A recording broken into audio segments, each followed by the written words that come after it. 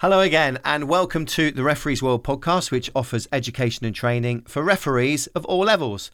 My name's Darren Cullum. I'm a Level 5 referee affiliated with Somerset FA, and this is Richard Mellin, who is the Technical Manager Referees at UAE FA based in Dubai. And today, penalty area incidents, inside or out. Now, Rich, this is a topic which could go on way more than our normal 20-minute allotted time slot. This could go on for days if we really wanted it to. Yeah, I've got to say to you, Darryl, I've got a game tomorrow night, so we've got to finish before then. Right, okay, well, let's get it sorted. Let's try and wrap it up inside the 20 minutes. Penalties, Rich. Now, where do we go with this one? Because this is literally a minefield, isn't it?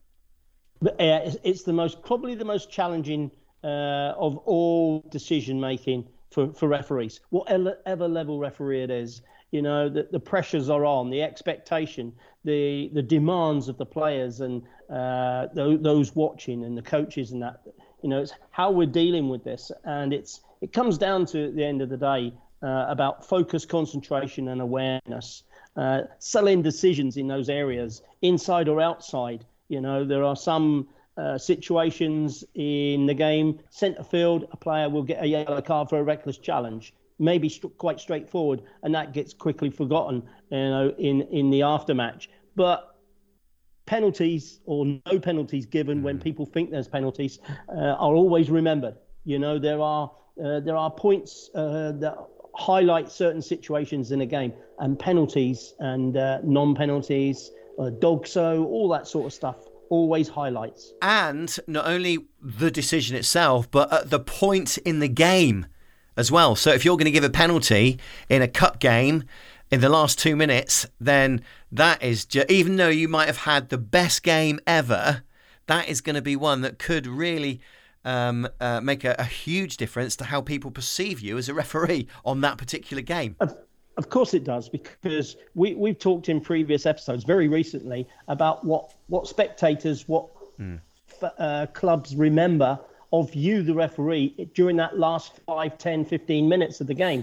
If you've given a penalty, not given a penalty, sent off a player, not sent off a player, you know, there's been all sorts of things going on during those last 15 minutes. And you get remembered for those things. So it's important that you remember to have focus, concentration and awareness throughout the whole game. It's all about protecting your profile, which is obviously another episode which you can listen back to of the Referees World podcast, because we like to uncover everything. So where do we start with penalties then, Rich? Okay. What are the things that you would consider are important for you, the referee, Darren? Now, let me see if I can turn the tables. Rather than you asking me questions this week, I'm going to ask you a few questions. Give me some of the things that you think are important when you're making decisions inside or outside the penalty. In terms of credibility, I think it's your positioning, where you are in relation to where the incident took place. So how far away from the penalty area are you? Did you get a clear view? Good point. Two good points. I suppose your body language comes into play here. Wow. Yeah. You're on fire. You're on fire. What's happened?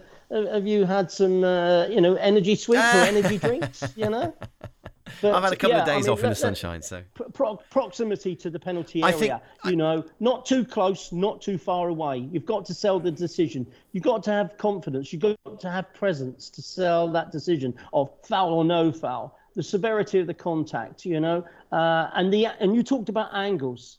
If you're blocked by a player because you're standing still, you've got nowhere to go. You've got no help at all. Hopefully, if you were with assistant referees and it's in the right position for the assistant referee to get involved, then the assistant referee will come in and dig you out. But sometimes, you know, the play is on the far side of the pitch and you are lonesome. You're on your own. Is there, right, here's a question for you. Is there, I don't know if this is the right question, is there a perfect place, a perfect angle to be as attacking play heads towards the box, and you kind of keep your head ticking over, don't you, to think, hang on, is there going to be a penalty here? When you see a defender coming in, you start to think, right, potential penalty. Is there a perfect place to be in that situation? You're talking about awareness there of where to be and how do you find it. You'll find I only say that because everything. I only say that because you said about if you're standing still, is another player going to block your view? So with that in mind, as you see play heading towards the box, is there a perfect position to be? Yes, there is. In the right position at the right time to give the penalty or give no penalty. Right. Okay. Right place, right time. Yeah. Let me say to you, you can be static on the field of play at any given time. If you are, and your view was blocked, and you turn to the player and say, "Sorry, player, I was blocked," then you've got to slap yourself on the wrist, because getting blocked is a reason, a genuine reason, but don't be standing still. Minor adjustment to keep the angle, keep the open view, a couple of yards left, a couple of yards right, a couple of yards backwards, whatever it may be. Give presence to your decision making by having a good view. I've seen some referees, particularly in and around the penalty box, some will get to a certain point just on the out by the D and sort of just stand there and maybe sort of move themselves side to side. And I've also seen referees that will continue to move. They won't stand still. They like to be on the move all the time. I think the experienced referees are the ones that are genuinely on the move. Once they get to a position near the penalty area, they adjust the position by a yard or two to the left, a yard or two to the right. But the referee that stands there and sort of leans to the right, leans to the left, is a referee that is under risk of other things happening to him as well. Losing sight of contact, being hit by the ball on a rebound of some sort. So it's that subtle movement that helps optimum view. I seem to recall a comment from a refereeing colleague who you know very well. In fact, he stayed with you recently when he came over to visit, Scott Jackson, who is is he a 2A? Yeah, he's a 2A, isn't he? Yes, yeah, he's Scott's a 2A. Level 2A. I seem to recall being in a conversation where he was giving some advice once to a group of referees and saying, keep on the move all the time, just constantly keep yourself moving. There is also a case for not getting there too early, Darren. Let play develop in front of you. And we've talked many times about left, or, cut inside to the right, just so you can keep an open view. Because, like I say, I talk about getting there too early or being static. That's when it happens. You become static because you're there too early. If you're there with right timing, good proximity, good angles, everything comes into place. And, positivity in your body language is also very helpful. Don't look hesitant. Look as though you're pausing momentarily. That's slightly different, and you make the right decision from see, recognize, think, act. That's how I put it together. And that's quite a common cliche for how we come to the right decision. Would it be fair to say that in a lot of penalties that you give as a referee, you can kind of see it coming? Is that a fair point? Yeah, you get a gut instinct. Yeah, I can run with that idea, that feeling. It's a question of how you use the whistle so quickly in the perception of the people that are playing. They say, "Oh, what you're doing, ref? You're a bit quick. You were almost blowing the whistle before he got fouled." That's how things happen sometimes. And really, you've got to visualize these things. And we talk many times on the podcast about visualizing situations. Visualize days before the game, things that might happen during the game, things that are going to go on between you and the players, a bit of banter, a bit of dissent perhaps, and things like that. So these situations, penalty area incidents, are stuff that you can visualize as well, and you give yourself some credibility. Pause briefly before you make that decision. Momentarily, that's all it is. Don't look hesitant. Be positive. Be strong. Good whistle. If you're given a penalty or a free kick just outside, and a directional signal as regards attacking free kick, or maybe even a defensive free kick. Sorry, I've been slightly distracted because your dishwasher's obviously on again, isn't it? Oh, my dishwasher is on. Do you want me to unturn it off? No. I'll get by. But anybody wondering what that noise is in the background? It's Richard's dishwasher. Oh, brilliant. Showbiz all the way.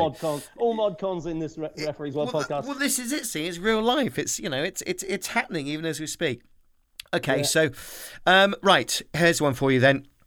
A challenge which, in your eye of the referee, okay, is literally happens right on the line, inside or out. If you're going to be precise and say right on the line, lines are part of the area that they mark. Okay, so if you're going to be, let me call you pedantic on this occasion. Yeah. If you're going to be pedantic, if that foul was on the line, and you can see it because the player came sliding in, made a challenge on the ground, brought the player down as he was going into the penalty area, that's how precise you can actually be. So that's why when go back to that word awareness, focus, and the concentration level has got to be right on the money. You've got to have proximity. You've got to have presence. You've got to sell your decision. There's lots of things that we're thinking about here. Let's go across towards the assistant referee. Can the assistant referee help in these situations? Sometimes the assistant referee should be aware that the referee's got control of this and there's no need to come in with a flag. That's how sometimes it's looked upon. But other times there are situations whereby synchronized whistle and flag, referee's whistle, assistant referee's flag, synchronized at the same time, sells the decision completely. It's got to have positivity about it at every time, and accuracy is important. That's one word we haven't used yet, but that is such an important word in refereeing, accuracy of decision making. So think about how these things happen, as regards making big decisions. Importantly, it might be easier considered that on the line, it's a penalty. What if it's half a yard outside? That is a tough decision. That takes courage because there'll be 11 attacking team members screaming for a penalty kick. You've got to have that focus of the point of contact outside the penalty area. Silly little things that help you. Sometimes the cut of the grass could help. It all depends how the groundsman has cut it. These are simple little tricks of the trade. The cut of the grass might end just before the penalty area. It might be in that shadow of grass, the way they're cut as they cut across, whereby one's light, one's dark, and it's still in the light side before you get into the dark side, into the penalty area. So maybe that could help you. It's all little bits and pieces that just help you as well. So what about situations where, let's say, the home team is winning 6-0, 85 minutes gone, and the away team get a shout for a penalty on the line? Now, as a referee that wants to protect your profile, in that situation, would you think, okay, 5 minutes left, they're getting battered all over the place, let's just give them a penalty, let's just give them the goal kind of thing? Okay, let me ask you, what's wrong with showing a bit of compassion? There's nothing wrong with showing a bit of compassion. Okay, but there are lots of people that forget about this in refereeing. Don't get me wrong, I've not, and I know no referee in this world ever cheats. No referee has ever cheated in this world. We make mistakes, of course we do, because we're human. But a little bit of compassion, I think that's close enough, And you do subconsciously think, that's a penalty for me. Yeah. I'll show a little bit of compassion here. And it might remain 6-0. It might become 6-1. 2 minutes to go. It's not going to impact the outcome of the result. But it's one of those things, and I just call that compassion out of the way that you asked the question. Well, I thought I'd throw that one in just to sort of mix it up a little bit. Yeah, thank you very much. Well, I do think we have to referee with compassion, but we don't make a challenge. We don't make a decision because a player has told us he thinks it's a penalty kick or not a penalty kick. You make the decision because it's your decision. You take ownership of your decision making. Do not allow other people to influence you. There are people in your team, the assistant referees, that can help you. Of course they can. But ultimately, you still make the final decision.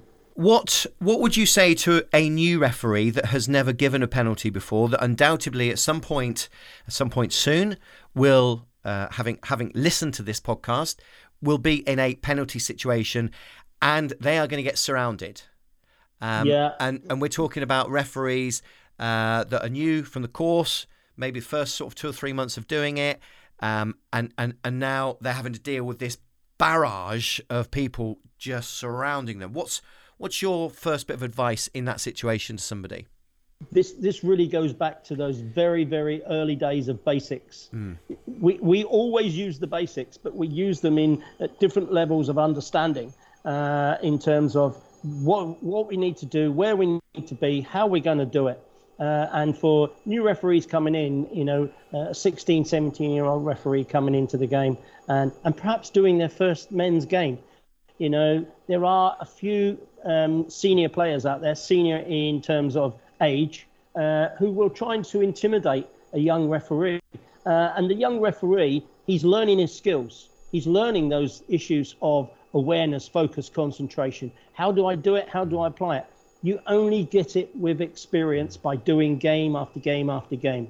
You don't come into refereeing with focus, concentration, and awareness at the highest levels. It doesn't happen so easily. You've just got to work for it and get used to making these decisions. And maybe if it's possible for such a young referee to come into a game, he's got a mentor. He's got a mentor that he can bounce off of and draw on the mentor's knowledge and experience of how to deal with these situations. It looks easy on paper, but when you're out there, to give your first penalty, maybe give your first yellow card, maybe give your first red card, there's churning in the stomach. You've got heavy butterflies really, really trying to sort of put you under pressure. And it's how you deal with it is the biggest thing. Clear thinking. That's what you need to try and do. Have clear thinking. There will be players trying to influence you and take the advantage from the decision that you're going to ultimately make, or not take advantage. And in that situation, it's a case of, again, puff your chest out, stand strong, and if you absolutely are 100% convinced that what you saw was a penalty, then give it. Yeah, one of the biggest tips I would do, and we go back to body language here, in the early days, or not just early days, throughout your refereeing career, when you make a decision and there is some chance that the player may not agree, do not fail to make eye contact. Always give eye contact, and you have to be staring out the player as regards, I've made this decision, I'm the positive one here. That's enough.